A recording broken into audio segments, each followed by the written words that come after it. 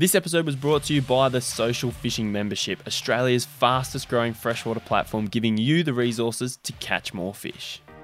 Welcome to the Social Fishing Podcast. My name is Reece Creed. I'm a passionate angler and I want to share as much as I can about the sport we all love.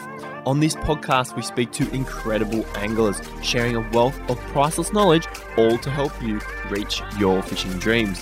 Thanks for joining us today. Now let's begin. G'day and welcome back to another episode of the Social Fishing Podcast. This is episode 79, and as you already know, I am interviewing the one and only Kate Norman, and guess what? It is definitely based around Eildon cod. I know Eildon cod are a huge target for many of you, especially those down in Victoria. They can be a very difficult fish to get your hands on. Eildon is a massive fishery. It is home to a lot of cod, but it can be very tricky at times. I have been very keen to sit down and have this chat with Kate for some time, and it was awesome to talk about her background, how she got into fishing, which is what we share in this episode, how she juggles her family life now, having a little daughter. She's getting closer to 2 years old, so it's been a crazy 2 years, but she still manages to get out for a fish. So I was really intrigued as to how Kate goes by her weekly schedule, how she manages to go for a fish, what that looks like. I know she does a lot of fishing solo, so we talk a little bit about that. And it was really interesting to get an insight into her life and how she manages it. And with fishing being such an important part of what she does, she still manages to get out there and put time in on the water. We actually talked about her recent trip that she did there where she landed her PB fish, so we start the episode with that. Then we get into the bit that you really want to hear about, which is Lake Eildon, chasing Lake Eildon cod, how Kate chases them, what she does, her favourite lures for Eildon, the behaviour of those fish and how they change from season to season and week to week even, the different key areas that she fishes. I learned a lot about fishing Lake Eildon from Kate, and that's what I love about every single interview that I do on this podcast is I'm personally always learning, and I know you will too, so I really hope you get something out of this episode. Whether you chase Eildon cod or whether you just chase impoundment cod anywhere, you will learn something. There was one part of the conversation where Kate talks about how she works a bank, and I thought that fascinating because it's very different to how I work a bank, but something that I will actually apply to my sessions going forward. So always be open-minded and always learn from others. And I really do hope you enjoy this episode. So without further ado, that is it from me. We will jump in and chat with the one and the only Kate Norman.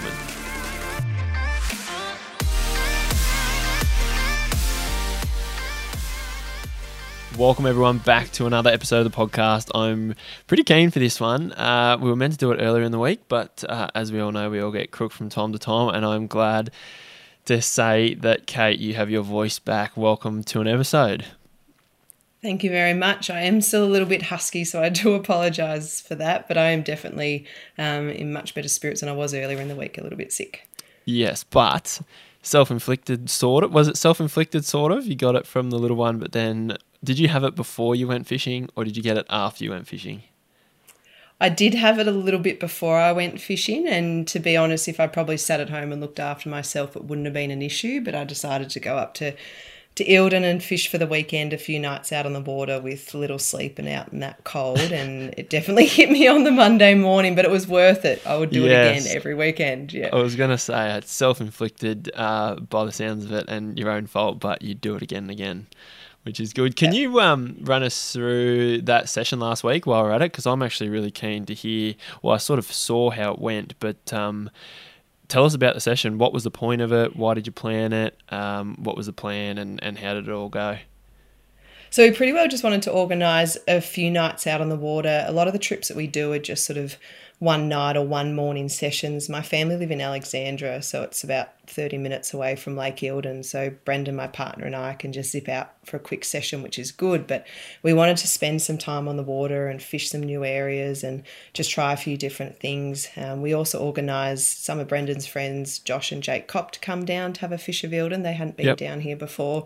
And also Rob Payne from Transducer Poles Australia up in Queensland wanted to come down and see what all this cod fishing was about. So we booked in a few nights at the Botels, so the accommodation out on the water at Jerusalem Creek, and set out there on Thursday just for a few nights. And as I said, I was sick with Heidi, my 1.5-year-old daughter, before I went, but we still packed our stuff up and got out there, and we had her out on the botels for the first 2 nights because my parents were actually unwell with COVID as well, so they were our babysitters, which that didn't work. Fell through, yeah. I was going to say, how does it normally work? But normally there are babysitters, but yeah. Oh, yep. So we normally drop past them, we see them, we drop Hardy off, and then we can head out to the lake. But because Dad had COVID, we changed those plans. So we had Hardy out on the botels, and Brendan and I just took in turns doing the night and the morning session. So he headed out Thursday night, and it was pretty tough. It was the weather wasn't fantastic, and the fishing was a little bit quiet, but he did end up with a good fish in the boat. He came back at about 12:30 and ended up with a Metre cod at about midnight. So that was pretty good. My alarm then went off at 3:30 and I got out of bed after not much sleep, especially coughing and snotting and all of that all night, and got out on the water in the rain and the cold and fished and ended up with a new PB in the boat at that was about 7 o'clock in the morning. So the sun had come up and I hadn't really seen a lot of action up until that, and then everything just sort of played out well, and a new PB on the 10-inch mag draft, which was really good. How big was it?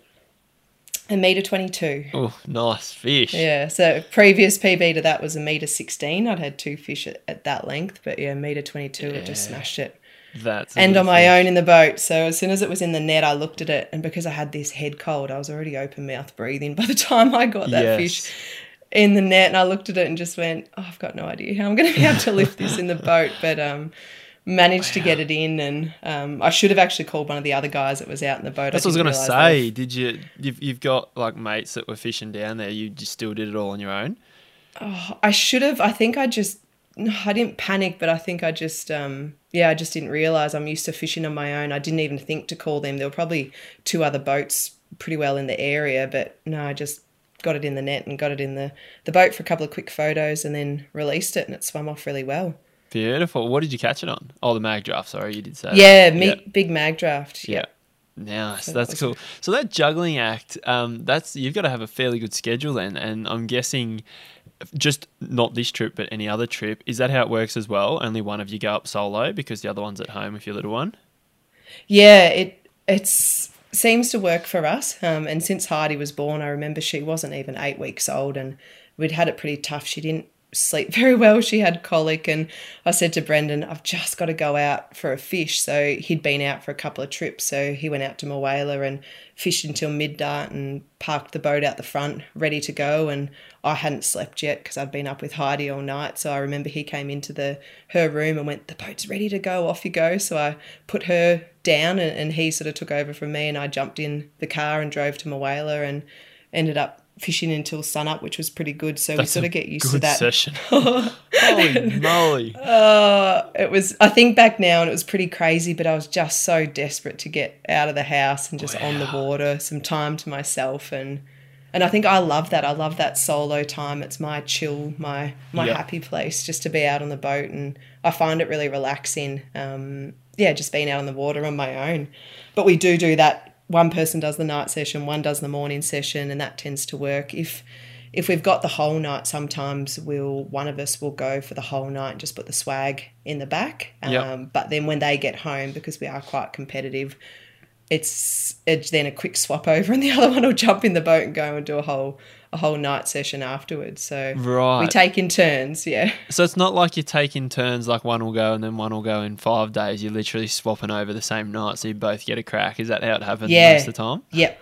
Yep, most of the time. That's funny. I hate missing out. If Brendan goes out and gets a good fish, I go, where did you go? What lures did you use? What did you find? And especially, he'd hate me saying that, but especially if he doesn't catch anything, I'm that determined to go out and just beat him. So as soon as he does a donut session, I'm ready to go. Doesn't matter how much sleep or little sleep I've had. I'll jump in the boat and go.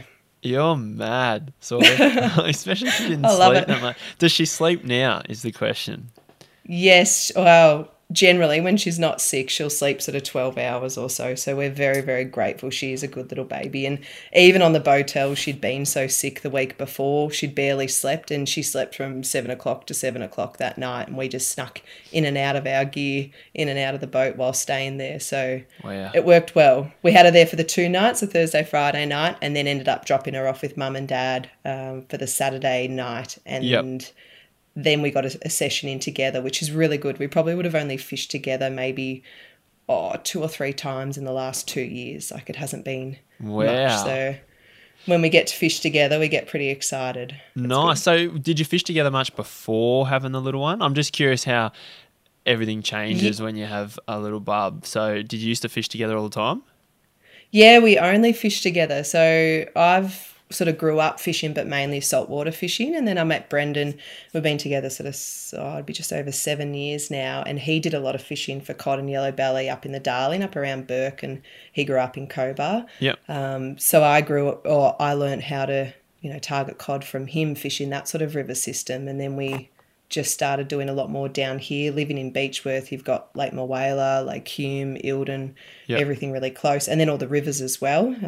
So we all only fished together, but then especially when I was pregnant, I had a little bit of free time on my hand and was sort of working 4 days a week. So when Brendan would work shift work, 7 days on, 7 days off. So if he was at work, I thought, God, I don't want to just sit at home and and not be doing anything. And I'd eye off that boat, and I'd never taken the boat out on my own or done any of that. And he just said, you can do it. Like, it's fine. Just take it out. And I still remember the first time I took the boat out on my own. It was a day trip to Moala, and I took it out, and it was pretty nerve-wracking. Got the boat in the water, drove, and I'd marked on the map where I planned to fish. I'd just downloaded charted waters on my phone, so I was excited, watching my phone, and hit a stump, and my phone went straight in the water. And I just went, this is my first session on my own. This definitely isn't what I thought it would be. So I was a bit upset about that, but got a new phone, and the week later went back out on the water and did a few little day trips like that. And then it started to be, the night sessions that we'd target those big cod, and it just evolved from there. Did you hit a stump sitting down in the boat and the phone went over? Yes. You're kidding. Yes. Yeah. So I was just putting through just sort of that shallow water. It was only about 1.5 meters and just idling. Like, I was not going fast at all. And just the angle, I was holding the phone, looking at the maps on my phone, and just the angle that I've hit that stump, it's thrown the phone out of my hand, and I just watched it just sink down into the weeds. So, and the bad thing is it was connected to the Bluetooth speaker, so it kept playing music for a good few minutes after it went in the water and then stopped. Right.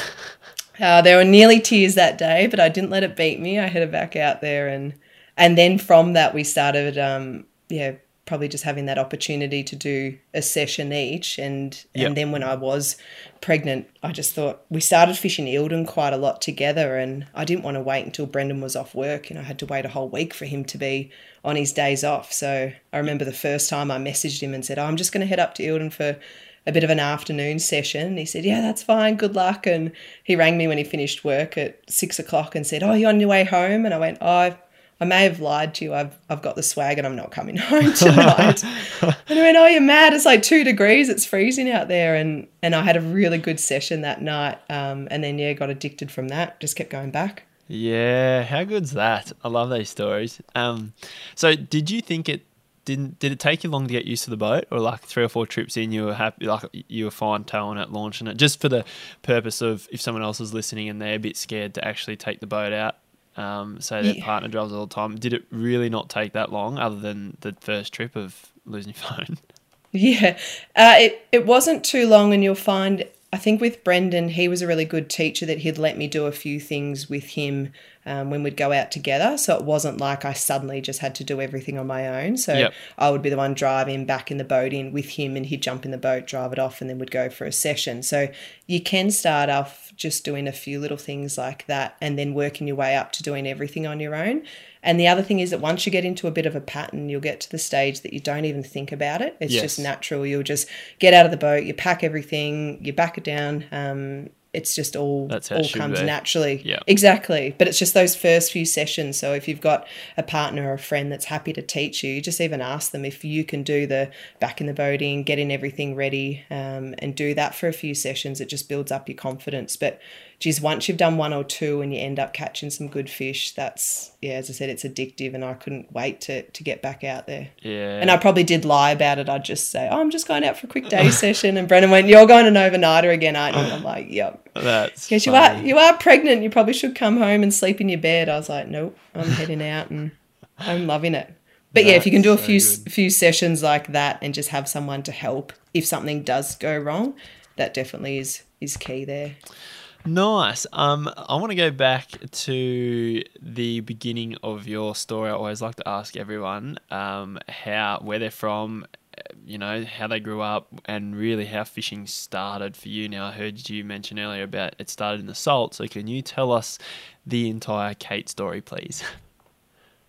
Yeah, so growing up, my dad was a keen fisherman, and my mum probably was too. I never really say that, but she was quite good and probably like me, very competitive, always wanted to get the biggest fish in the boat. And we grew up with our neighbours used to take their daughters as well on a yearly fishing trip to Lake Eildon, which is on the east coast just below Eden. So it's a saltwater lake. And then you've got the opportunity to do fishing off the rocks on the beach as well, which is great. So every year around December, we'd head off to Lake Eildon with Dad and his boat, and we'd fish just for a week. All day, every day, we'd just fish, and we absolutely loved it. And especially fishing there, you get to fish for all the different species as well. So that's what I grew up How doing. old was that? Probably from when we were about 7 or 8 years old, I'd say. We did it for about 15 years. And was that the only time you fished? Like, only on that trip? What did you do for the other 12 months of the year? We'd do a few little trips to Eildon, but at that time the lake wasn't like what it was at the moment. It was really low. And we definitely went out there for just a few little trips with some redfin and trout and things like that. But I never caught a cod in Eildon until only a few years ago. And it was, just trying to fit it in with Dad working and us at school and everything. But we definitely fish whenever we can. And Mum got out some of my stuff from school the other day, and it was when I think I was in grade 5 or 6, and it said, "What do you want to be when you grow up?" And it said a professional fisherman. It did it? So I didn't yeah, it did. Oh, that or a limousine driver. So I don't know where the limousine driver came from, but surely that'd get boring after a while. Yeah. So it definitely said a professional fisherman. So that made me sort of laugh a little bit, and I've got some cool photos from back in the day. So you only really fished a heap at the coast and a little bit here and there, but you really loved it, even though you didn't do it every weekend. Yep, exactly. And then meeting Brendan, they love fishing up there. The Darling, when it's flowing well, they'd target all the yellow belly and cod. And I did a few trips with him up fishing that system and absolutely loved it. And then would take what I learnt up there sort of down here and started branching out a bit more. We have some friends with some dam that have some cod in it, which was fun. So we'd do a few sessions there as well. And I think I just realised that the area that I live in, I'm so fortunate that there's so many options, really, really close by. I live in Beechworth, and there's a little lake here. Where did you grow up? I grew up in Alexandra, so near Lake Eildon. It's only half an hour away. And you're in Beechworth now. Yeah, and there's this lake which the locals will probably hate me saying it, but Lake Samble is one of the most underrated fisheries in the entire area. It's probably only a few hundred metres from my house, and it's brilliant. It's got trout, redfin, it's got yellow belly. There are cod in there and trout cod as well. Yeah, but it's an awesome little lake. Yeah. Yeah, and you can actually put your boat in there and have a bit of a fish. So to have that only a few hundred metres from our house, when there was a COVID lockdown, we're allowed to go out and exercise if it was fishing within 5K. So I hit that lake pretty hard and had some good sessions on it. That's funny as. That's, kept you sane, obviously. Unlike, I feel sorry for a lot of Victorians that were locked down. We had it nowhere near as bad, but it sounds like you had a party. Oh, I was very grateful when I realised how close that lake was, and then that they did make the rule that you were allowed to fish that was considered exercise. So don't worry, I had that boat down that little ramp and on the water nearly every day that I had off. So how old were you when you met Brendan and when you started to do those trips to the Darling, and then how long since you really got into it around home? So that was probably 7 or 8 years ago. And then we really started to get into it down here probably 4 years ago or so. So it's not that long, eh? Yeah. It's fairly short. Period. No, and don't worry, the first few sessions that we did to Eildon, well, more than a few sessions, I should say, that place is hard to fish. Like, it broke our souls. We spent so many hours out there in the wind and the rain, and I think that's what I tell people.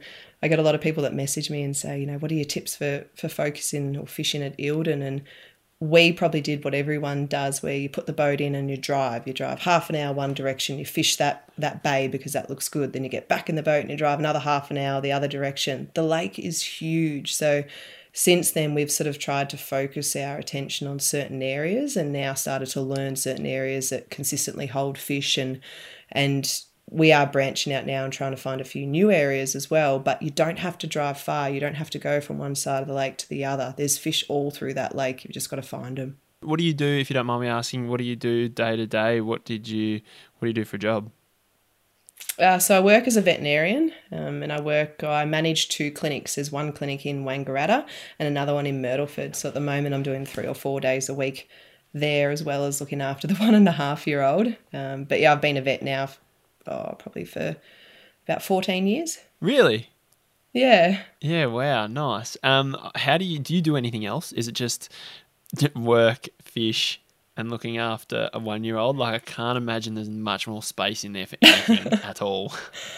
There's not a lot of space at the moment. A couple of years ago, I raced motorbikes. So raced in the Australian off-road circuit and did some desert racing, so up at Fink and Hatter and things like that. I've still got a bike and only just the other month pulled it out and had another ride on it. So I do love motorbike riding as well, but at the moment it's just juggling all of those things. There's not enough hours in the day. Why and how come fishing took priority over motorbikes? What do you love about fishing that you didn't get from riding a bike?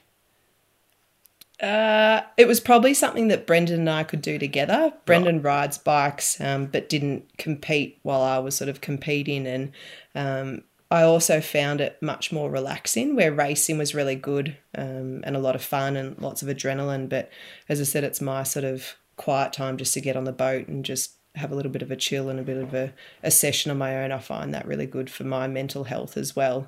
Not to say motorbikes aren't, but that's sort of more that adrenaline rush, racing bikes. And especially Brendan and I have been able to do it together. We found that really good. Yeah. When you do go fish, because there's a big difference, well, not a big difference. Some people do it just for fun, like it's relaxing. The fish's a bonus. They do it for what you just said, mental health, to get some air. And there's other people who go out and it is a true goal and passion to actually catch a fish. Do you fish quite casually out there, or is it always thinking, always going, always trying to catch that fish? Because I know you said you find it quite relaxing, but are you still fairly focused the whole time, all about trying to catch the fish? Yep, definitely, 100%. Yep. Once I've caught a fish for that session, I can definitely chill out a little bit more and relax. But especially if you're going out there during winter and at night, I'm not going out there just to sit in the boat and just relax. It's cold, it's wet, it's windy, it's miserable. I'm focused. The second that I get in that boat, I'm driven to try and get a cod on the deck. That's what I thought your answer would be. I just wanted to check because because. But I enjoy that. Like that's my thing. Like I get out there in the boat, and even that, like I may not be sitting there just chilled, kicked back and There's relaxing. Not much kicking back to do in the cold though. No, but I find that is good. Like that's what I enjoy doing. That is my relaxing. Even if anyone else looked at what I was doing on the boat, they wouldn't find that relaxing at all. But I enjoy it. Makes me feel good. Awesome. Why cod and why Eildon? Is it just because of where you're based now and that you've figured them out, and why are you drawn to cod so much? Is it just because you do live in the freshwater, or do you think you'd have as much of a passion for a saltwater fish if you were on the coast? Yeah, I think that it would depend where I lived. Here, definitely, we're probably surrounded by some of the best cod fisheries in Australia. And definitely, I think as well, they're a huge challenge. You can do everything right with these fish and something will still go wrong. And I find, like, I enjoy that challenge, trying to chase them. And just when you think that you've got them sorted out and you're confident in what you're doing, something will change and it won't work the next trip. Yes. So it's... it happens to everybody. And it's just, as I said, it can be soul destroying just when you think that you've got everything, and it doesn't matter how much time or effort or money you spend, it doesn't mean that you're going to catch a cod. You know, you can do all of that and still end up with a donut session. So I enjoy that challenge. If I live somewhere else, I probably would also target another species, but I think living this close to Eildon, and saying that Moala is a fantastic fishery as well. I just enjoy Eildon probably because I've grown up there, and it has been quite a big challenge for me. And I've also got, it sounds horrible, but I've also got the babysitter in Alexandra on the way, so I can drop Hardy off on the way through and That's very go important, into a Kate. session. That's very, very important. It is. It is. And I think especially winter as well, Eildon is a fishery. Like there's lots of boats out there that are fishing, but Moala during the summer months as well, there's a lot of boat traffic and it's a very big lake, but it's quite difficult in the wind as well to sort of get away from the wind and also the boat traffic, where Eildon is so big. It doesn't matter how busy it is or what the weather is. There's always somewhere that you can go that's away from other boats as well. And I enjoy that. Yeah, that makes total sense. It's always handy because, like you said, if it's blowing a gale at Moala, it can be an absolute nightmare to fish. Not being able to get out of it. And the other thing is I get horrendously boat sick. So I get boat sick on the stiffest lakes. I read a post or saw that somewhere or a story or something somewhere. How that can't be good. Oh, it's horrendous. So I have to take motion sickness tablets every time I go out on the water. And even if there's only just the smallest little bit of chop, I'll be feeling like I'm going to vomit over the side of the boat. It's absolutely and yet you enjoy it. Horrible. I do, but everything has tried to stop you from fishing. I know.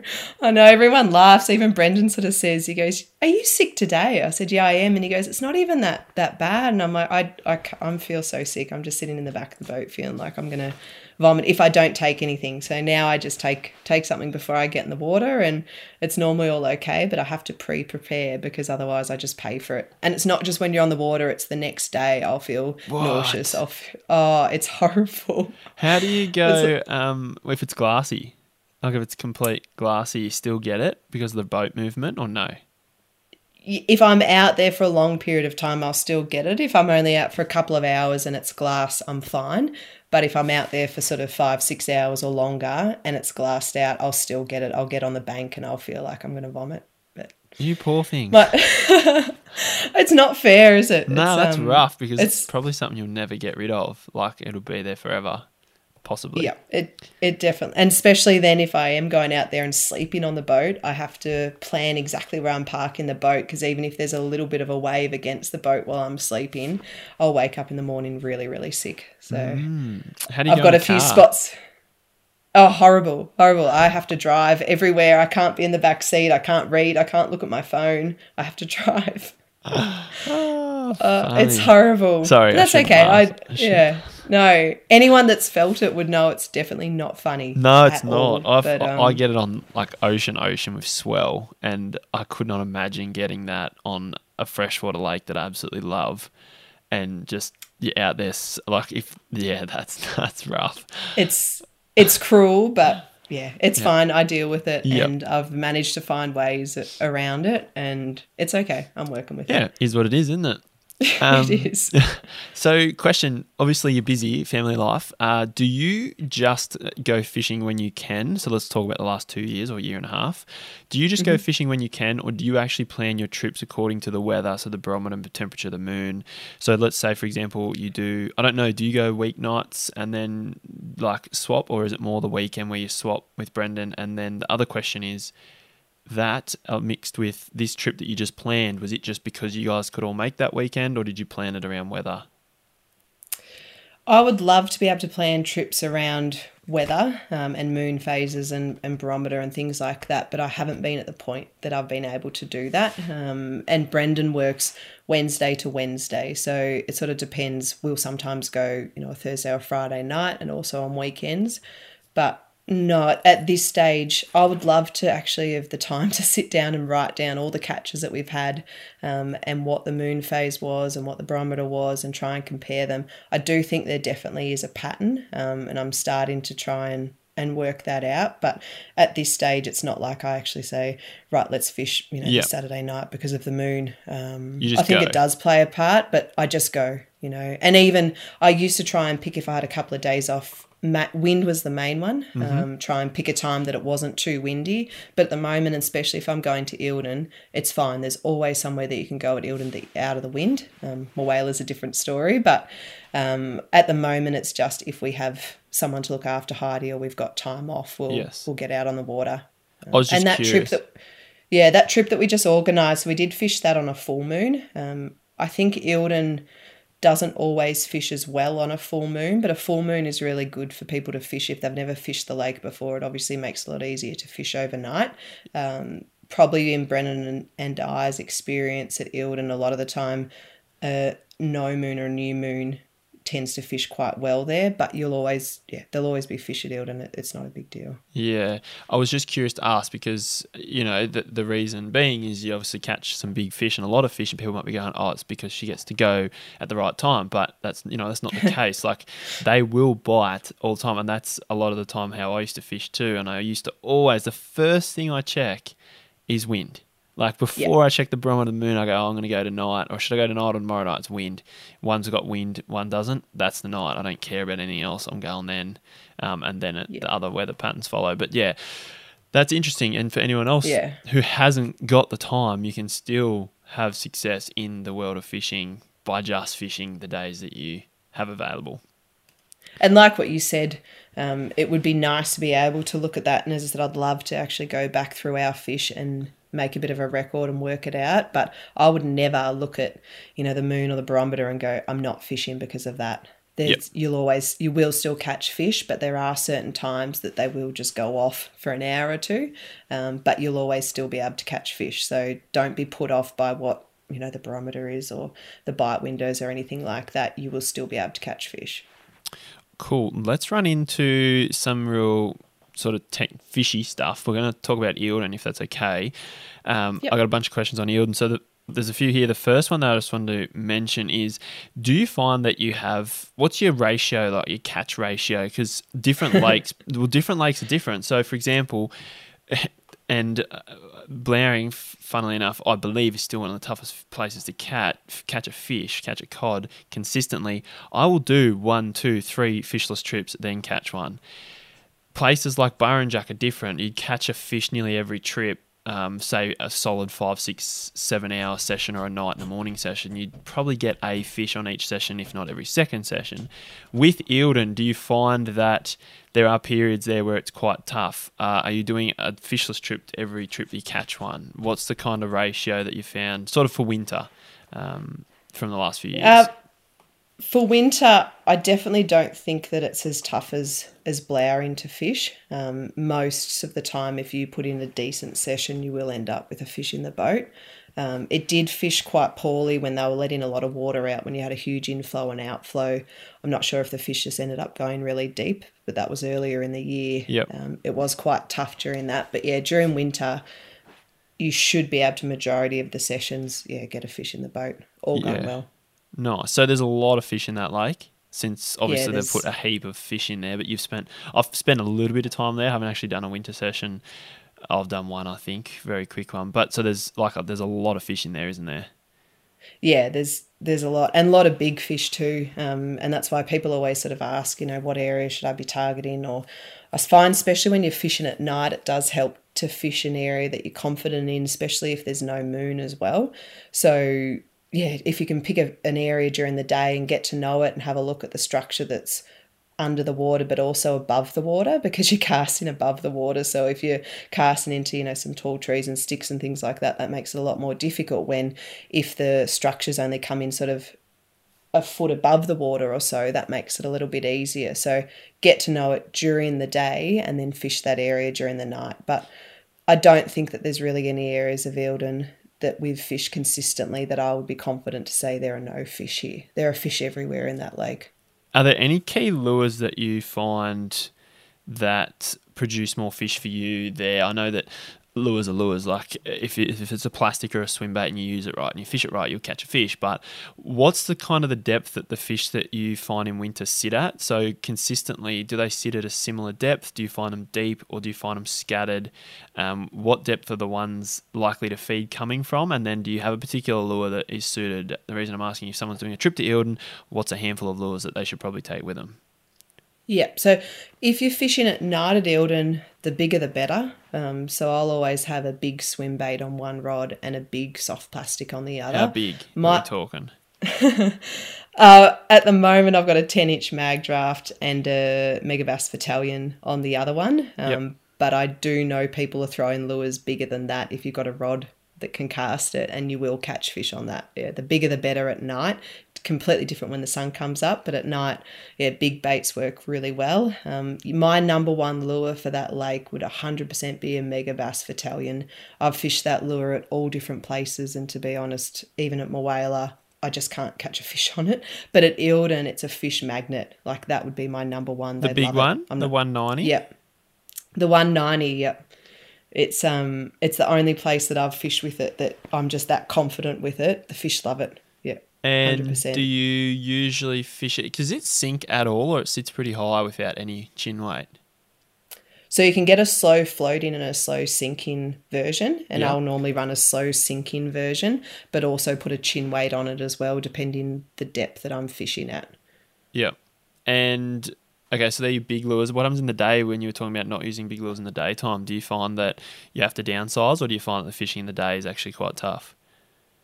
Mainly just downsize your lures, and they'll be a lot spookier during the day as well. So that's when it comes down to the way that you're casting. You're not wanting to do a big splash on the water or anything like that, because you will spook them really quite quickly. So downsize, and even like your little 8-inch mag draft, or even your spinner baits and stuff like that can work really well during the day for sure. And what depth are the fish hanging at consistently? What depth do you find them at in winter? Because I know some lakes, they sort of hold really, really shallow. So, for example, Wyangler in winter, and it goes every year's different, but we fished it at 17% and we fished it at 100%. Those fish are literally in a foot of water, like the first metre of water. And we found it last year when we fished there. You would literally just no weight roll your lure a foot under the surface, and you were catching the most fish. As soon as you fished in 1.5 meters, you were too deep. Blowering, I find anywhere from there to 3 meters. Burrinjuck, they can be anywhere from there to about 6 meters in winter. What's consistent for Eildon? There isn't anything consistent I didn't for think Eildon. there would be. I knew you were going to say that because I've done a few sessions there and I've found the same. What I do find, though, is that it'll change sort of week by week. So if you do a session like what we did last weekend, after we've done a session, everyone comes back and they talk, and we'll find that the fish are sitting at a certain level, and that will work for the whole weekend, where if you go back a week or two later, it'll be completely different. So it does definitely go in patterns. I haven't worked out what changes that pattern. I'm not sure. I'm sure there's some sort of reason, but I don't know what it is. But you'll find that, you know, say 2 months ago, they'll all sit in shallow. So they'll sit in up sort of in 1 metre or even shallower, pushed up into the bank, where at the moment, most of those fish that we got on the weekend were sitting at sort of probably 7-8 metres of water. Really? Yeah. That is weird. It does change, but it will go through patterns. You'll get up to a week where they're all doing the same thing, and then something will change, and then they'll go and do something different. But they can swim out quite deep at Eildon as well, you'll find. Yeah, do you find a lot of them sit away from structure and you'll find them mid-water in really deep water? Is that common? Like they're not always hugging the bottom or hugging the trees. They sit in quite open water and swim around like they own the joint? Yeah, probably last year more so they were doing that. This year, a lot of them are sitting right on the bottom. Really? Like really quite deep in the bottom, where it's one of those lakes, a lot of the other lakes that I've fished at, you'll find the cod will sit on trees and sit on structure. That doesn't always happen at Eildon. I'm sure that there are ones that are doing that, but a lot of the time they're cruising along, but they're sitting right on the bottom. Yeah, right. So you're spotting them. They're hard to see when they're on the bottom. Really, very hard to see. Really hard to see. That's the problem with one thing we've got with Blowering. There is no structure, so they are literally bottom huggers. They sit on the bottom, and the ones that are up off the bottom do not feed very rarely. Mm-hmm. The ones that are active feeding are the ones sitting on the bottom, and they almost look like, because it's giant carp in that lake, giant carp, they almost blend in to the bottom. They're so difficult to catch that I know a few people up there, and myself included, that they struggle with the live tech up there, and it's almost better to not use it. Yep. So we've caught a couple of big fish up there on it, but I know other people are out fishing me by putting it away, not using it, because the fish are super spooky and they just fly up off the bottom to eat. For example, Burrinjuck, totally different. You've got it, you're going to catch some good fish because they love sitting up in the timber. They actually sit up off the bottom quite a lot. And like you said, you're saying Eildon, they change. They're not consistent. Yeah. And even Eildon, so you can use your live technology to find where the fish sort of where they're hanging around, but then you can just cast in that area because the ones that are sitting on the bottom are generally quite hard to see anywhere. So if you know that they're in that area, just cast in there and run it just off the bottom, and you'll find you'll pick up fish doing that as well. You don't have to, spot every fish that you're going to catch on live scope and watch it from when you cast the lure to when it eats. Just you can cast in the area that you know that they're around there, and you'll still pick them up. Yeah, right. And they'll be good fish too. When you're casting in the area, are you fishing mid-water column and the fish will fly up to eat it? Is that kind of, how do you confidently, let's say you found them, they're in an area, you're working a bank, let's say the bank. Do you prefer shallower banks or steeper banks in the winter, or it doesn't matter? I don't think it really matters. They're probably, at the moment, we found quite a few out to the points of bays and inlets. They'll just be hovering around there, but most of them are quite shallow. They're not sort of steep rocky banks or anything like that. They're more like so slopey, I would just 45-degree banks. Yeah, and I'd just be casting almost into the bank and then just winding it back to the boat. And you'll see if a fish is feeding and it wants to eat, it will fly up off the bottom, and I've seen them even swim vertical 10 metres to hit a lure.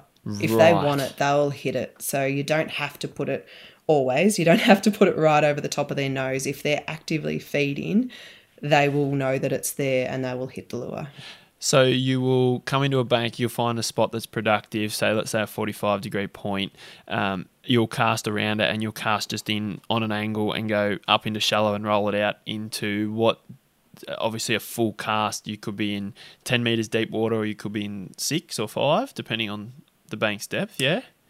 Yeah, if I was doing it like that, I'd probably be sitting the boat in sort of 8 to 10 metres of water and just casting into the bank and then back to the boat, because you don't have to roll it the whole way along the bottom. That, as I said, they'll come up for it. So you can that initial few metres and then they'll know that it's there. Yeah, so you're just rolling it, not too worried about getting it super deep. You're just kind of rolling it mid-water.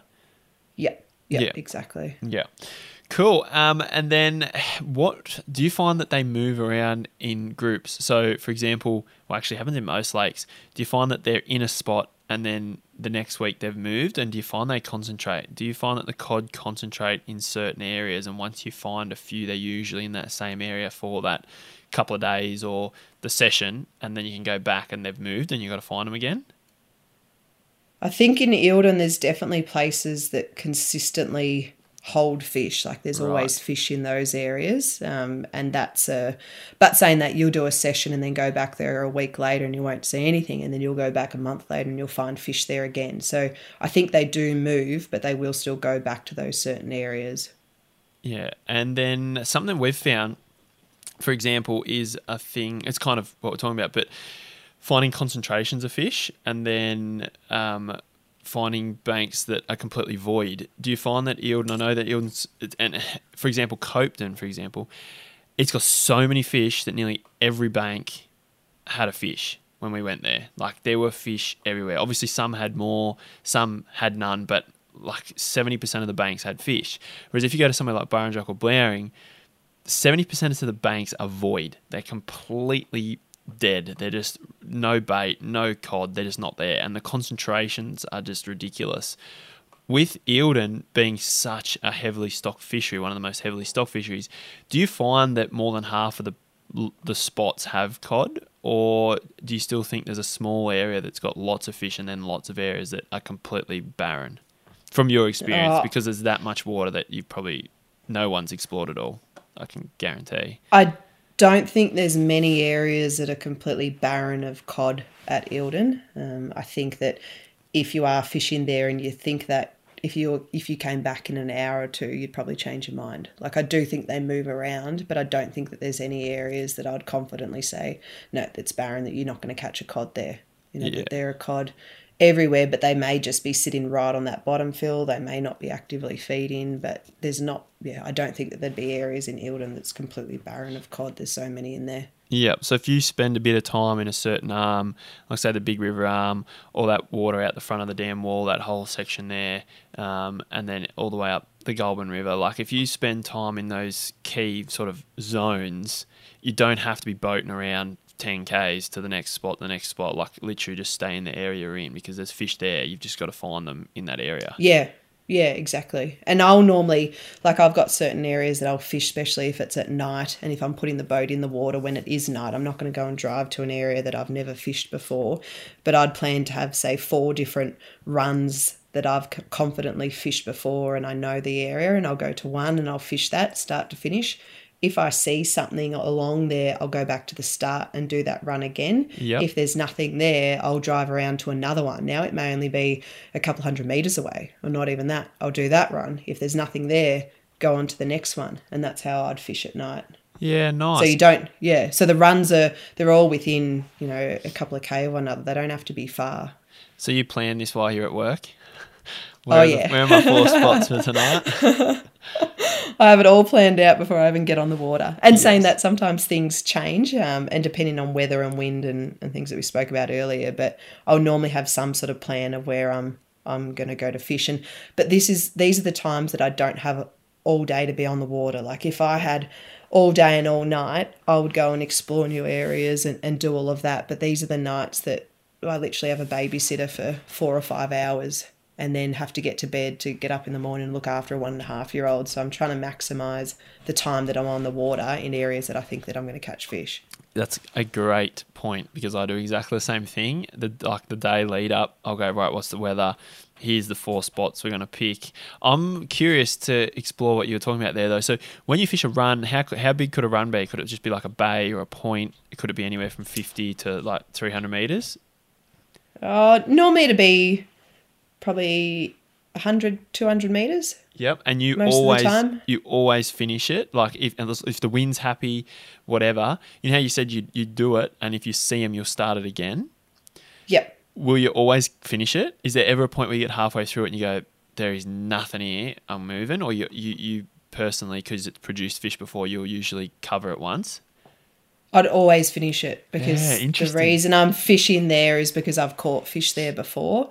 And yeah, Eildon is one of those places that if you have caught fish in a certain area, you're in a good chance of catching them there again. So I'd always fish it unless the wind is, howling right into the bank and into me or making it really difficult. But saying that, if the wind's doing that and I'm finding fish, I'll keep fishing through that. Yep. Because that's the hard thing. Like, it's all well and good to pick the spots out of the wind, and that's really nice. But some of the biggest fish and best fish that I've caught have been out in the wind, in the waves, and all of that while I'm feeling sick. Yeah, so, definitely. Yeah, if you're seeing fish, I wouldn't go and fish somewhere else, even if the wind does cut up a little bit rough. But once I start that run, I'll fish it to the end. If I'm not seeing a lot, I may just drive a little bit faster, so finish it off a little bit faster, but I'd always fish it. Interesting. I do the same, but I actually cut my banks in half, especially on those short sessions, because I'll get halfway through it, and this is just at blaring, and this is why it's interesting to talk about these things, because everyone's different, but every lake's different. And same at Burrinjuck, if I get halfway through my, say, spot 1 and it's not feeling it, like I really base things off, not like, obviously there's no fish, so I'm not feeling it, I'll be like, nah, I'm cutting this spot, going to the next one. And that's just personal, and maybe I should push through, because they could be all concentrated at one end of the bank. So it's interesting the way you've said it. And if I see fish on the bank, I'll just fish it really slowly, and it almost will take me all night to fish it. Whereas you're saying you'll lap it and do it again, which I find really interesting, and actually a good technique, a good way to do it, like to lap it. I will lap spots, but I'll usually slow down that much that it will take hours to complete a bank. But those banks they're quite long. They could be 200-300 meter banks. It's interesting. And then so let's say you do like spot 1, spot 2, spot 3, and they all sucked, and spot 4 was good. Your next trip, does spot 4 become spot 1, and then you figure out your next 3? 100%. Yeah. So I'll generally go, my first spot will be the last place that I caught a fish, and I normally will throw the lure that I caught the last fish on. So as I said earlier, like that Megabass Battalion would be my number 1 for Eildon. But that last trip that we did over the weekend, for some reason, the big soft plastics were a killer. So just about, I think I caught 1 fish on the Battalion, and the rest were all on the 10-inch mag draft. So things can change, but that trip in particular, and I know the other boys found the same thing as well, the big soft plastics really did a lot of the damage. That was good. And Do you ever find that you get stuck on one bank the entire night? Like if they're there and you lap it again and again and you've caught 2-3 fish, it's midnight, it's time to go home? Yeah, 100%. I could fish one area the entire night and it might only be 100 metres. If you're finding fish and and it's been productive, then I don't have to go anywhere else. And what you said earlier too, I think is true. If you're not feeling it, go somewhere else. And I think that's when Brendan and I fished together. We'd sort of have a discussion before we'd get out on the water on where we plan to go and what we plan to do. And if one of us isn't feeling the area, it's not going to work. You've got to decide together because confidence is key. So if you're confident about an area and about the lure that you're using, you're more likely to catch a fish and enjoy it. Like at the end of the day, we're doing it for fun. I don't want to be out there going, this is no good. We're not going to catch fish. Like just enjoy being out there. Yeah. Or being in white caps and chucking over the side. Take me somewhere. See, and I keep going back. Yes, yeah, you do. So when we're working along a bank, just to get an idea for people, I personally have two different ways of approaching impoundments now since the live tech. So I either fish quite heavily with it or don't really use it much at all. And it depends on the scenario, it depends where I'm fishing. Obviously, when we went to Wyangler last year, I barely used it. At Blowering, I'll decide on the night, right, the fish are up shallow. I found them the other night. I spent an hour looking. I could not find any fish, but there were carp everywhere up in a metre of water. I can't see any cod up in a metre of water because it's too blurry. I literally just cast the edge and used it for depth or for if fish followed. But then there's other scenarios, especially when I've got mates with me that like to see it, or we're dedicated to it. I'll spend a lot of time on it and we'll physically fish for fish. When you do a session, do you do a bit of both as well? How do you guys, everyone's different, how do you go about your sessions? Do you actually cast all the time? Do you just look for fish? Obviously you're on your own, so when you're together, one can do one can do the other. What's your usual go-to plan when you're on your own? Yeah, so on my own, it depends how it's fishing. If it's a bit of a tough night or tough session, I'll definitely do what you said and sort of cast into the bank and do those things. But sometimes you don't have to do that because you'll find enough fish that you'll be chasing them. You don't need to be doing that. But also at the end of the day, if you're only out there for a few hours, you're not going to catch a fish if you don't have a lure in the water. So it's all well and good staring at a screen and trying to find fish the entire time, but you're not going to catch a fish if you're not casting at anything. So I think it's that fine line between using the live tech to find the fish, but if you can't, find those easy fish that are free swimming, you can actually use it to learn about the area and know the areas to cast that you're more likely to catch a fish. Yeah, so like you said before, they're all sitting on the bottom. I can see them cruising up shallow. I'll just work this whole edge because I know they're here and I know they're on the bottom. Exactly. And I know that the angle of the bank. That's what I find really effective with it, especially just for seeing the bank in the dark. Like I had to, without it, I used to be really had to concentrate a lot on surroundings and hills on a new moon or when it was dark and where you were in the depth. I was staring at my sounder all the time for depth and the bottom contour on my side scan just to try and keep that full cast distance from the bank. And I found back then a lot of lures landed on the bank or way too short, whereas now I can kind of point it and go, cool, I'm at the right depth. It's super handy for that, keeping the same sort of distance away from the bank. I don't know if you find the same. Yeah, and I'm much more confident now driving in the dark using that. Like I'll use that I rarely need to turn on a head torch unless I'm casting into structure that I think is above the water. Other than that, I won't turn a head torch on. I'll use that to see where the structure is and how close I am to the bank. But I've also used it to learn a lot about the lures that I'm using and how they travel in the water, how quickly they sink, and they things rise like quick, that. eh? How quick do they rise? Yeah, so quick. I never would have known any of that without using that. So I've sort of used that as much as I can to learn and also be more accurate with my casting as well. So when you're casting into the bank, and especially at night and into structure, if you know that there's structure and quite thick structure at 18 metres, you don't want to be casting at 19 metres because you're going to lose a lure or you're going to spend half an hour trying to get a lure out of the stick. So I've used it to become really accurate with my casting as well. And I'm still learning. I think everyone is, but it's just a great tool to use for that. Awesome. Going back to the question I asked you about your go-to lures. So you're doing a trip, you got 5 lures that you can take.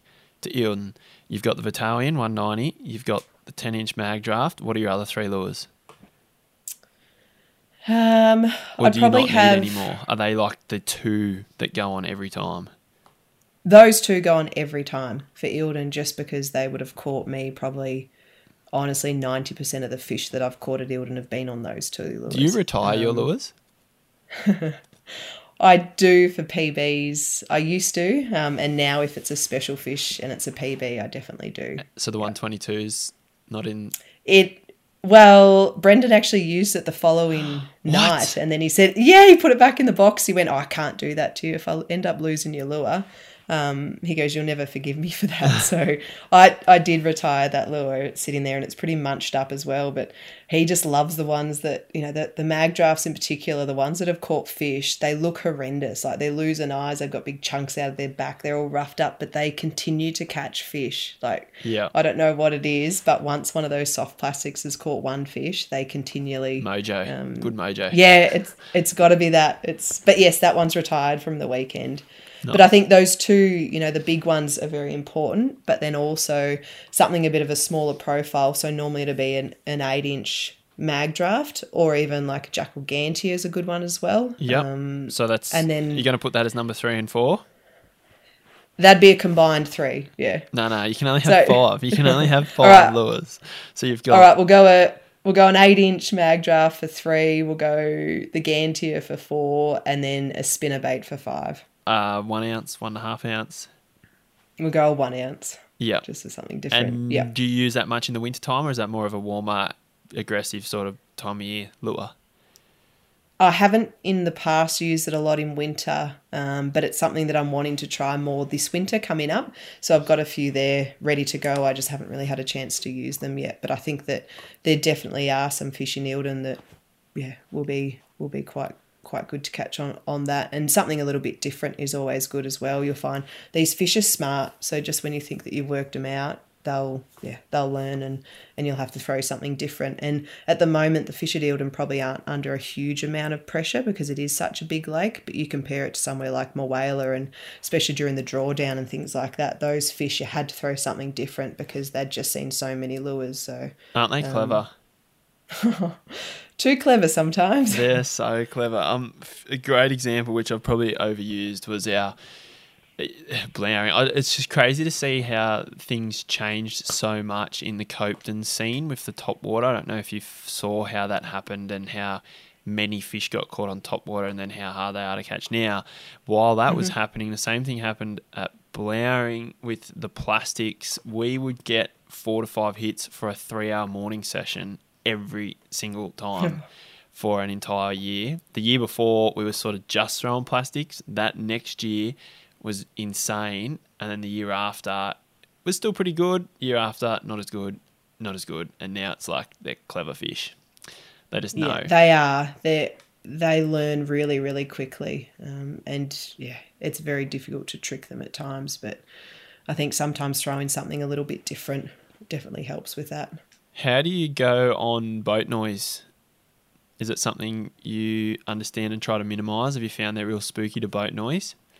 100%. And probably we didn't realise until last weekend our Minn Kota remote got a bit of water in it the previous weekend and stopped working. So we had a spare Minn Kota off my little boat on it, but it's an older model and it's very loud. So Brendan and I were chasing fish, and in the end I said to him, stop using the Minn Kota. Just stop, because it was spooking from the noise of the Minn Kota. Really? Which we've never really found before, but it was definitely a problem. So 100%, boat noise, they know. This fish in particular, we were chasing it, and every time he'd use the Minn Kota, it'd stop and it turned at the boat and then swam again, and then he'd use the Minn Kota and stop, turn at the boat. Yes. They look at the boat. How often do they look at you? That fish would have been, 20 metres from the boat, so it wasn't underneath the boat either, but it knew. So, and especially when you're fishing at night, during the day we'll go out, we'll have some music on, we'll have friends in the boat, and it's all a bit more relaxed. But if you're out there at night grinding in the cold and in the wind and in the rain, there's no music, there's no, even if I drop something in the bottom of the boat, it'll be like, oh, they know, they can hear everything. So... Yeah, quiet is key. What do you wear? Do you wear Uggies? I do. Yeah. Nice. That's my style. Yeah. Which, yeah, Uggies, a big freezer suit, big jacket. I'm always cold. It's freezing out there. I'm still trying to find the fine line between having enough layers on that you're warm, but not too many layers that you can't physically move or cast. And I'm still trying to perfect that at the moment. It's hard on those cold nights. How do you go for gloves? Have you found a winning pair of gloves, or do you go bare hands? If anyone finds a pair, tell me, because I think I've tried every pair of gloves and I can't fish with gloves. I've got one for you. Do you? Okay. So you might not like it, you might have tried it, but I got onto this from a keen fly angler, Jimmy Barwick. He's like, you've got to do this because obviously fly fishing, your hands get wet all the time. So he's out there and he actually throws flies for the cod. He's like, fingers are freezing because they're wet. So the gloves I got a pair. Tell you what, they're good. They are possum fur merino gloves. So okay, they're fingerless, so your fingertips will get cold, but you got to sort of deal with that. So you still feel your fingertips. The thing is, though, they're not waterproof. They're just like a real wooleny glove, but when they're wet, they're still warm. Hard to believe. Because it's merino possum fur, those things live getting wet and they're still warm. So even though, because it holds your body, so it's just like warm water. Like I've fished with them, got wet hands, and you don't even notice that they're wet because they're still toasty warm.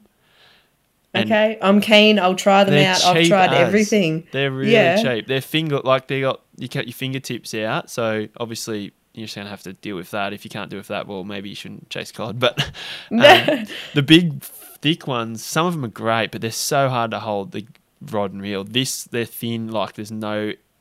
Like it doesn't affect how you hold the reel or the rod or cast. You can still feel it, and they can get wet, and they do get wet. So I've got like 2 pairs for extended trips. Like when the wet ones, you try and chuck them in the car or in the bottom of the boat and grab the other pair out. They're only like between $30 and $40. So, well, a pair of gloves really shouldn't be much, but yeah, try them. I'll have to try them because I've tried everything, and Brendan does wear gloves and he can fish really well with them, but I can't cast and even drive the Minn Kota with the buttons. I struggle. I make mistakes if I've got gloves on my left hand as well. So I just run bare hands and I freeze, but it's fine. Like it's okay. So I'll try those ones. Try them. That sounds they got to good. be possum fur merino. So they're hard. Like they got possum and merino in them. Possum. Okay, I'll give it a go. But yeah, everything else is definitely Ugg boots, big freezer suit, jackets and everything else. I've recently purchased a heated vest, which was a game changer on the weekend. Yeah. Bought that off Instagram online, and it's got a little battery in it. It only lasted, I think, 5 hours on high, but it kept my core warm. So heated vest for the win. That was good. On ya. So I'm always trying different things, but I still had all my other layers on as well. Yeah. But if you're warm, you will be able to fish longer and be more successful. If you're sitting out there and you're cold and you're wet and you're miserable. You can't be cold. No, and you're not going to enjoy it. You're not going to catch fish.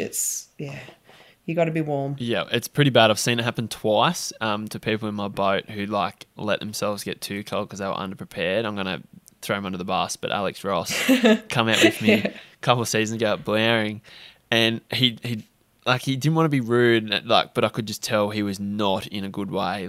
We kept pushing and we kept fishing, but he's like, we've got to get in the swag. Even the swag, he said he didn't sleep much, but he was that cold because you didn't have the right gear. Once it gets India, you don't even enjoy it. You don't want to be there, and it's just not good. It's bad for you too, but yeah, don't let yourself And it's get actually... cold. If you've got someone in your boat that's like that, I've found that even influences your fishing because you're thinking about them going, oh, they're miserable and they're cold, and you then won't fish as well. Like if everyone in the boat's warm and happy, you'll all have a better session. Yes, that is very true. I actually didn't know that he was that bad because he kept it in, which he shouldn't have. He's pretty good at keeping it in. Yeah, I could tell he was cold, but I didn't realise that cold. Another person that came out with me was my wife's cousin. Just came out for a quick session one morning. It was probably the coldest morning I've ever been to Blowering. I offered him ski gear when we left the house in the morning. So he wasn't even going to come, but he was here for a family barbecue. And I was like, do you want to come? We're going at 2. And he walked out the hallway at 2. I was like, oh, you coming? He's like, yep. He's like, yep, I'm coming. I'm like, oh, here's some ski gear. He's like, no, I'll be right. I'm like, you've literally got a jumper, a jacket and jeans on. I was like, no. And then he goes, he works in the Australian Army. He goes, mate, I've slept on the floor, like on the ground with nothing in war, freezing cold. I'm like, righto, whatever. Got out there. He was that cold. He literally had to curl up in a ball in the boat at about 4:30 a.m., come back, and he was still an icicle. And I did not care two cents because I offered him clothes. I was like, you idiot. Yes, it'll knock anyone. But anyway. And it's funny, those morning sessions as well, I find you get out on the water at 3:30, 4 o'clock, and it's cold, but it's okay. Then it gets really cold at about sort of 5 to 6 o'clock, just before the sun comes up, and you thought you were cold before, and then suddenly you're like, oh, this is cold. And at Eildon, this mad fog rolls in as well, which is really eerie, and it's really amazing, but that's when it normally fishes really well. And then the sun comes up, but it's all these different emotions as you go through, dark, cold, wet, and then suddenly the sun's up, and yeah, it's amazing though. As long as you're warm, it's worth it. Eildon is freezing too. Like, I do our weekly predictions in the membership, and every time Eildon's like 5 or 6 degrees colder than everywhere else. It's like always cold. Yeah, it is cold. Saying that, I've fished Copedon before, and that was pretty cold. All the eyelets on our rod were freezing when we were up there last time. So Copedon's pretty, and Blowering too, actually. Yes. Have you never had them freeze at Eildon? No, I haven't. Wow. Not yet. Yeah, right. I've had it. It does it all the time up here and at Burren Jack. I thought Eildon would be the same. Maybe it doesn't get those super bitter minuses like it does here. Gets cold. I've never had them freeze, but it still feels cold. Yeah. Sometimes the nights that aren't frosty, that have that wind, that not too stiff a wind, but like it doesn't do anything to the water. Like the water's still pretty calm, but it like cuts through under your neck and under your jacket, and you're like, oh, that's the stuff that gets you. This is why you need the heated vest, because the heated vest has a ring around the collar, which is all heated. So it's heated right up to your neck. It's amazing. So it's like a warm draft. Oh, it's so good. Sounds good. Cool. I think that is pretty much everything. When it comes, so if someone is planning to fish Eildon, let's just, it's a huge lake. Obviously, you spend majority of your time in like the southern half. Have you fished up the Delatite much for cod at all, or is it more based around the wall and towards the south? I've only fished up the northern end a couple of times, and we mainly go to the south just because of family in Alexandra. It makes more sense to go through there. Yeah. But I think that the whole lake probably fishes quite well, and I think the main thing is just making a plan of where you're going to put the boat in, where you're going to stay. And if people are wanting to go and, spend the night in the boat, don't get to midnight and go, right, now we've got to find somewhere that we can sleep, especially if it's windy and raining. Do all of your homework during the day. So when it's daylight, drive around, pick your areas or your runs that you're going to go and fish, and then find a spot and even mark it on your maps that's where I'll come back. It's a nice bank. I can pull the boat up and actually have a bit of a sleep tonight. Plan that all in the daytime. And then when the sun goes down, you're just ready to go and ready to fish. That's what you do? You do that in the daylight when you're on a decent trip? Yeah. I've got a few spots that I know that I can stay. But if I ever see somewhere that's sort of, because of course when the water depth changes, it'll change the banks and what's exposed and things like that. But if I ever see a sheltered bay which has some soft ground that you can just pull the boat up easily, I'll mark it, and then it means that that's somewhere at least that you can stay. And if you're organised, stay at the Botels at Jerusalem Creek, because it's literally an apartment on the water. You pull the boat up, you hop out, you go into a nice heated room and you go to bed. That's amazing. But we can't always do that. So no, you did that last week. Yeah. Are they one of the houseboats that you drive away, or they actually just stay there? No, you stay there. So there's 4 of them there. They're just attached to a little jetty, which is at Jerusalem Creek at Cafe 501. So you don't drive it anywhere. You just book it online and pull your boat up, and it's just like a little motel on the water. Yeah, so we've done houseboats before, which are really good as well. We've done a couple of houseboat trips last year, which were a lot of fun. But yeah, the Botels were good last weekend. We had the 3 out the front all booked out with all our friends and all the boats lined up. It was good. Nice. That's a really good way to enjoy it, especially if it's not the best weather. Yeah. The other question I had for you was when you are doing that research, like let's say you do have extra time, like the trip you just did, even though you weren't looking for spots to camp because you had accommodation. Do you spend the daylight hours fishing real hard to find fish, or do you actually spend the daylight hours searching? Is that something you do? Do you look for bait? Do you look for structure? Do you look for banks to fish and then go, right, that'd be a good spot to try in the dark? Is that how you expand, like, your zones that you fish? Yeah, but I'd still be looking for big fish during the day. So I wouldn't ever go out there and think, I'm not fishing, I'm just looking for bait or looking. Right. I'd always have rods there ready to go because that's when you'll find a good one. But if we've got the time during the day to go out and research sort of new areas, yeah, we're trying to mark out new areas and new runs that we can do and how easy they are to get to and where we'd be focusing fishing. But I'd always still have rods ready to go because that's when you're going to find big fish for sure. Do you catch many in the day? Like, what, do you catch 10% of all the fish in the day, or do you catch many in the day? That PB was a daytime one, so that was good. But to be honest... What time was it? It was just after 7 in the morning. It's So kind of like a up just morning after session 6. fish still. Yeah. What about Not daylight, like sun on the water? Do you catch many in that situation? I can't remember the last time I fished in the middle of the day, to be honest. So, I think it's probably a bit harder at Eildon to catch daytime fish.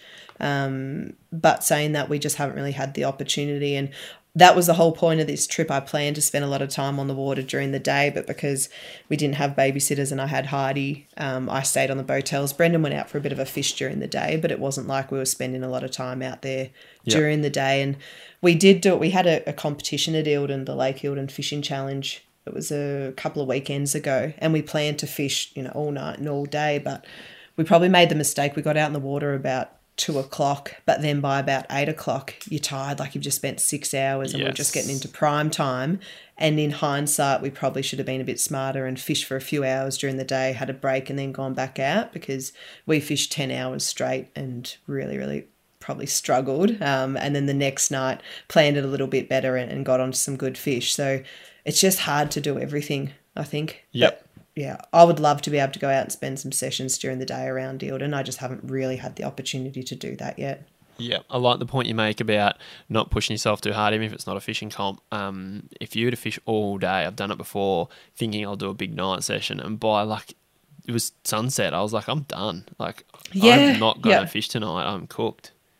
And do you know what happens then? You've fished for whatever, 8-10 hours solid, and then you get there's about 2 or 3 seconds that something will happen and a fish will hit that lure. And when it happened to me, I stuffed it up because I had a massive brain fade.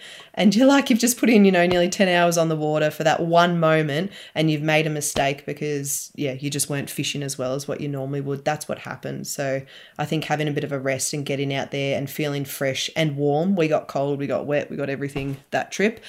The second night we regrouped and had a bit of a think about it, and it was much more successful. So for a few seconds, it's really important to be feeling, not tired or not fatigued at all. Spot on. I've got 3 more questions for you and then we're done. Yep. Last one on Eildon itself. Does it go through waves of fishing quite good? So if someone's planning a trip, for example, some places will be really quiet. They'll go off the bite for a whole month. They're quite tough to catch. And let's just look at it as a winter thing, like a May, June, July, August. If someone's planning a trip, should they be worried about that? Or I think I know the answer based on how the podcast went. But is it somewhere that will fish reasonably well? And by reasonably, I mean you put in heaps of effort, you'll find a fish. Is that if I was planning a trip and we'd booked a trip a month in advance, do we have to be worried about them biting or not? Or is it somewhere they'll usually feed just every day or week for the whole winter if you can work them out? Obviously some days they'll bite better, some they won't, but they don't completely shut off, other than that scenario where you said they dropped heaps of water out and they went quiet. Just on a standard season, it's pretty consistent. Yeah, I think it's really consistent. You'll definitely have days that will fish, or even sessions, so nights may fish better than mornings and things like that, but that fishery as a whole is really quite consistent. And the only time that I've found that it did sort of drop off quite obviously was when they were letting that huge amount of water out. I think that upset them a little bit, which is fair enough. But other than that, especially now going into winter, it fishes well. I wouldn't be worried if anyone was looking at booking in trips, it's not like you'd have to be looking ahead and changing dates or anything like that. It'll fish well all the way through. Nice. Do you have a memorable fishing moment? What's your most memorable moment? Does one come to mind? Is there a story of anyone in particular that meant a lot, or one that just jumps to mind that you'd like to share? It'd have to be my first meatery at Eildon, and that was with Brendan in the boat. And we'd spent hours and hours out on this lake just trying to nut it out. And we'd both talked and said, there are big fish here. Like, we know that there are monster fish in this lake. We just couldn't find them. And it was a morning session. And I think I was probably 6 months pregnant at the time and just grinding it out. We'd done about 3 nights there for no fish. And we're getting a bit desperate. The sun had come up and we sort of looked at one another and went, this is it. We've done our 3 days here. And anyway, ended up catching this fish, and it was my first metre at Lake Eildon. I think it was about a 106, and I couldn't lift it into the boat. So Brendan had to lift it. And I remember just the excitement of getting that fish into the boat. I think I almost cried. He was all emotional about it as well. He goes, I still remember, I've got the photo of that fish on our fridge at home and I look at it all the time. That was just the start, I think, of our love for Eildon and my probably addiction to going back. But just that moment to do it together, and we'd put the hours in. Like, we had grinded out on the water and it was freezing. And as I said, I was pregnant. I was pretty miserable at the time with morning sickness as well as boat sickness. But just to get that fish in the boat, we definitely worked hard for that one. And that, I do believe, was sort of that start of this love that we've got for that lake, and why we probably do just keep going back. It is addictive. That's awesome. What did you catch it on and what time? Like, so it was in the morning. Like, what time was it? I think that probably would have been 7:30, 8 o'clock or so in the morning. So the sun had well and truly come up. Yep. And we'd sort of looked at one another and gone, we probably missed that opportunity that we'd been chasing, but everything just worked out. And I'm fairly certain that was on a Battalion as well. You're certain? It's one of the ones you really remember and you can't remember what you caught it on. Oh, no, but I remember everything else about it. I remember all of the emotions about it, but no, I don't. Yeah, I'm pretty sure it was a Battalion. It would have been. But I remember all of the emotions, and after it, like, just the feeling, like I was high as a kite. The rest of that, not even just that day, long time after that, I still think about it all the time. It's a good moment, isn't it? Yeah. It was, and that I couldn't even stand up with it. Brendan's going, hold it properly, stand up. I said, I can't stand up with it. So I remember just sort of kneeling and sitting on the front deck of this boat with this big slob of a fish, and it was fat. It was probably one of the fattest Eildon fish I've ever caught. But, and just, when it hit that lure, I remember Brendan's going, is it on? Is it on? And all I was doing was grunting. And he's like, is it on? So now he's like, are you grunting or what? Like, have you set the hooks? It's, lots of grunting that morning, because that fish, it hit hard and it fought hard too. And it was very, very exciting. I loved it. That's cool. I bet you're getting those feelings back just talking about it and thinking about it. It's special. Yeah, I get pumped up thinking about it, or talking about anything to do with cod. I love it. When's your next session now? Because I'm keen. I'm going to have to go fishing tonight. I'm not sure. We're getting a few things done to the boat, so I think Brendan sent something away at the moment. So I think maybe in 2 weeks we'll get back and 2 weeks without a session. I know. I think actually, that's for me anyway. I think Brendan might get a session next week. So. I say 2 weeks, maybe. I'll have to sneak out after work one night, maybe. And you did just have a good session, though. Like, you did just have a crack. I know, and I'm very great. And we had 2 good sessions in 2 weeks, so I might have to stop in by Alex and let Heidi have a play date with her grandparents again, and do a quick overnighter again. How many fish did you catch between the group of you last week? What was it? I think there was about, there would have been 5 over a metre. Jeez, that's good for 5 of yous. Yeah, so we had 3 botels. It was Brendan and I in one, Josh and his brother Jake were in another. They got 2 over the metre, and then 3 other friends in the other botel. They actually didn't catch a fish for the few days, so they were a bit heartbroken about that. So 2 out of the 3 botels caught fish. But there were quite a few over the metre, and there were, I think, 3 in the 90s. And then Brendan and I got 3 sort of smaller fish as well. So right, nice. I actually had one. I got seagulled, so I had a big fish. This is a funny story. Big fish following the lure, and I thought, here we go. This is good. Like, metre 10 plus. This is going to be really good. I'm on my own again. And then next minute, bang, hit the lure, and I thought, something doesn't feel right. And I set the hooks and went, just feels a bit strange. And I knew the fish was heading towards this bush, and I thought maybe I've sort of got caught in the bush or something's happened. And anyway, saw the fish swim away, the big fish, and I thought, what's gone wrong? Looked down, and anyway, this probably a 40 centimetre cod has come out of the bush and seagulled this lure out of this big fish's mouth. And I've caught this tiny little cod. This is about 10 o'clock at night or something like that. So, yeah, I was a little bit disappointed. So the big one was right there and the little ones jumped in front of it. Yep, and grabbed it. A 10-inch mag draft. It was just about the same size as the lure. Cheeky bugger. Okay. It was fine. So, yeah, we got a few smaller ones too, which is good because sometimes we don't catch a lot of the smaller ones, but they were nice, healthy fish. But, yeah, quite a few over the metre, and that was really good. Beautiful.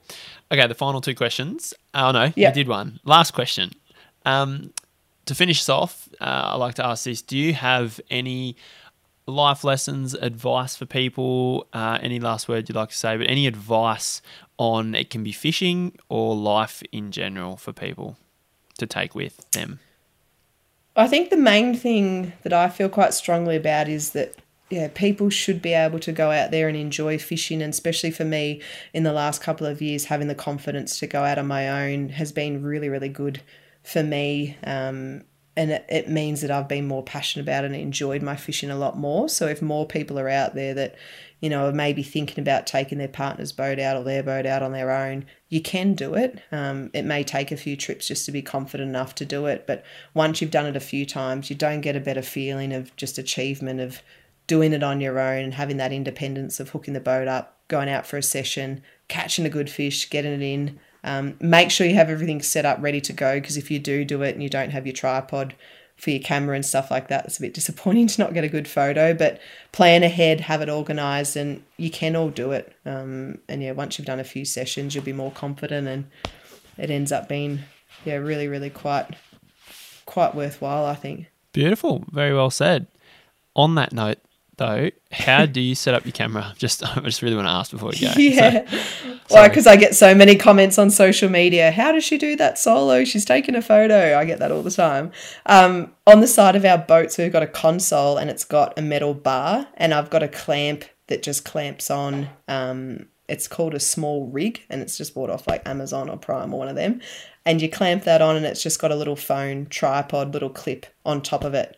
And I just set it up. I used to use a self-timer, where now you'll see in some of my photos, I've got a little Bluetooth button. I find it easier to have a button in my hand because I can press multiple photos. I'm not waiting for the timer to take one photo, take another one. And the Bluetooth button, you can actually hold down and take a video as well. So cool. That's how I do it. But with the side console, it's just got a bar and I've just got a little tripod clamp. And once you get the right height, it's quite easy. And most of my fish, if I'm sitting down with them, it just makes it easier. I clip the phone in.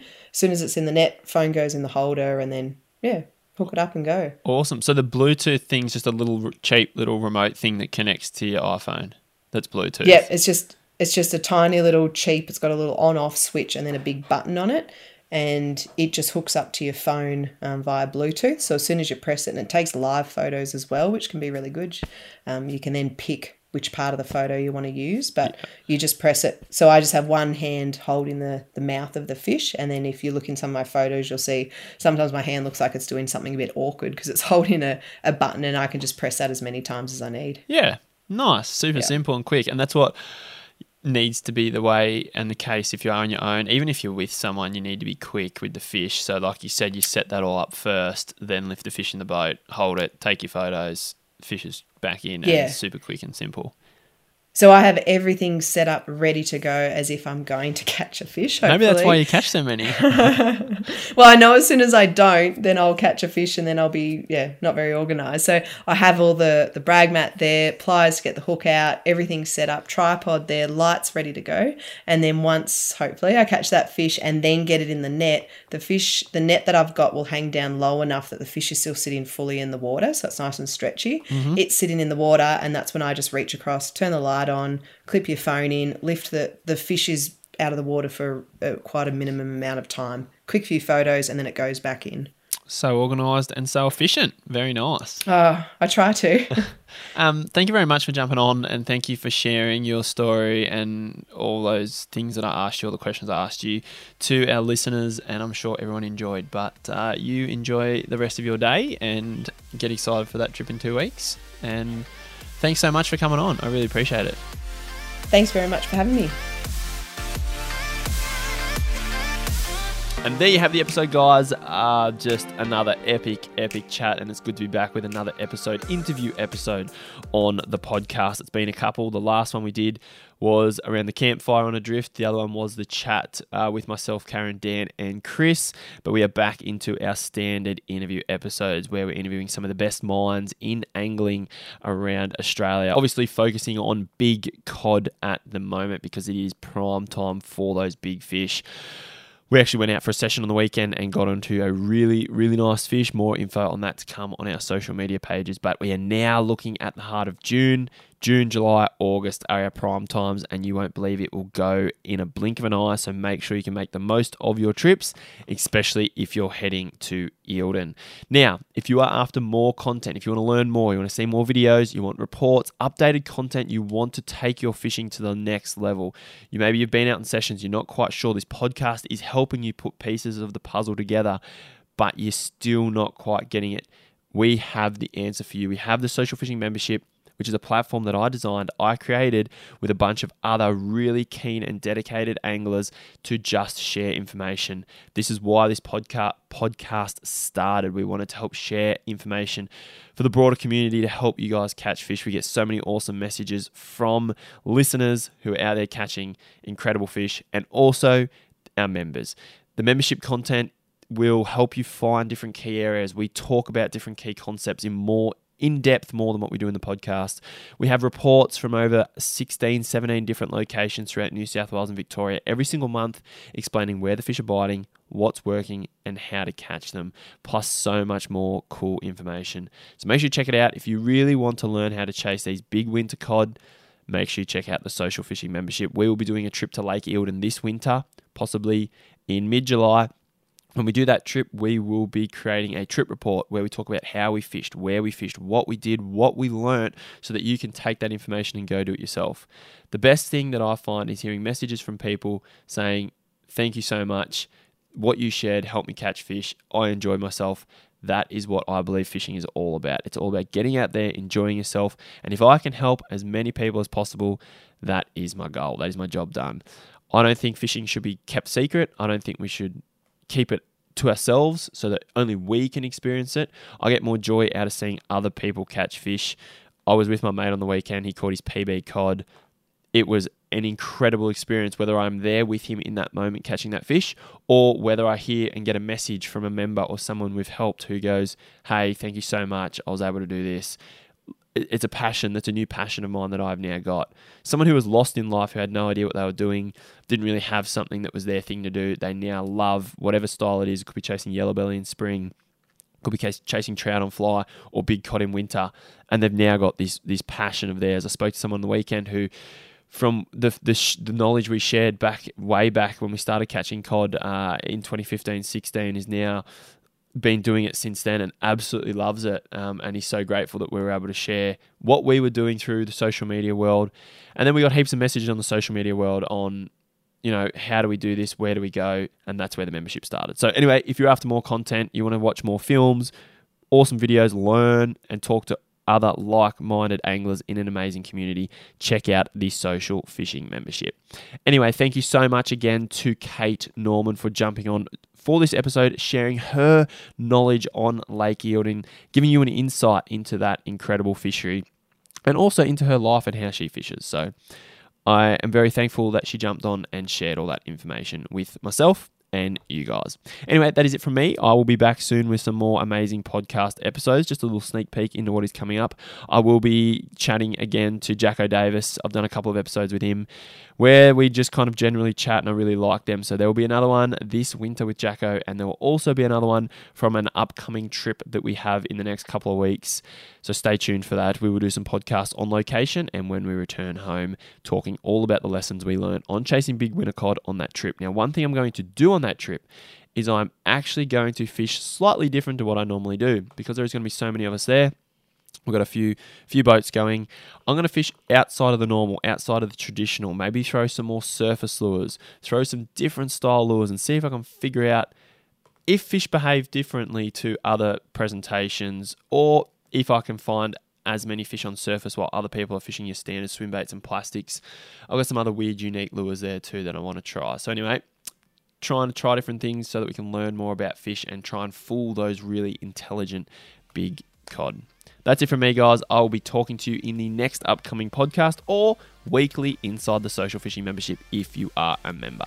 That's it from me, and I'll talk to you soon. Enjoy your next session on the water. My name is Reece Creed, and you've been listening to the Social Fishing Podcast.